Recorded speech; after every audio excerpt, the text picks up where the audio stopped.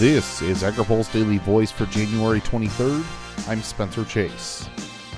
The pork industry is trying to regain market share lost in the last several years due to labor and disease issues.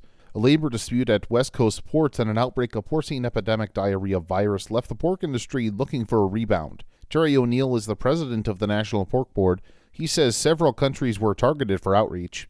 We're visiting our buyers in other countries, and we've gone to Mexico, we've gone to Japan, we've gone to China. Those are our major markets. We've tried to reinforce that we are a consistent, dependable supplier of pork at a very affordable price, at a very high quality for those markets. U.S. Meat Export Federation Representative Monty Brown also visited India to explore the possibility of getting access to that market for U.S. pork. Brown says he sees potential in that country. The charge was to see, is there a market there for U.S. pork?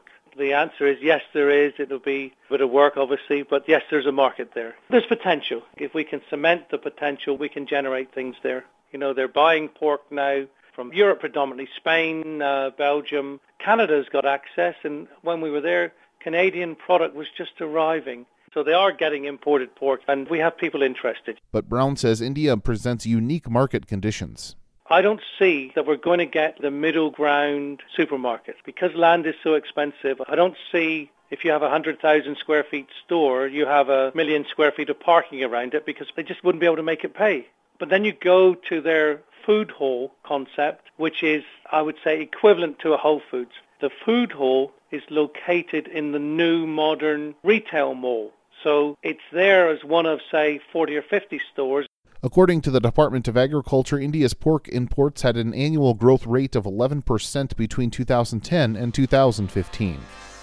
Reporting for AgriPulse, I'm Spencer Chase.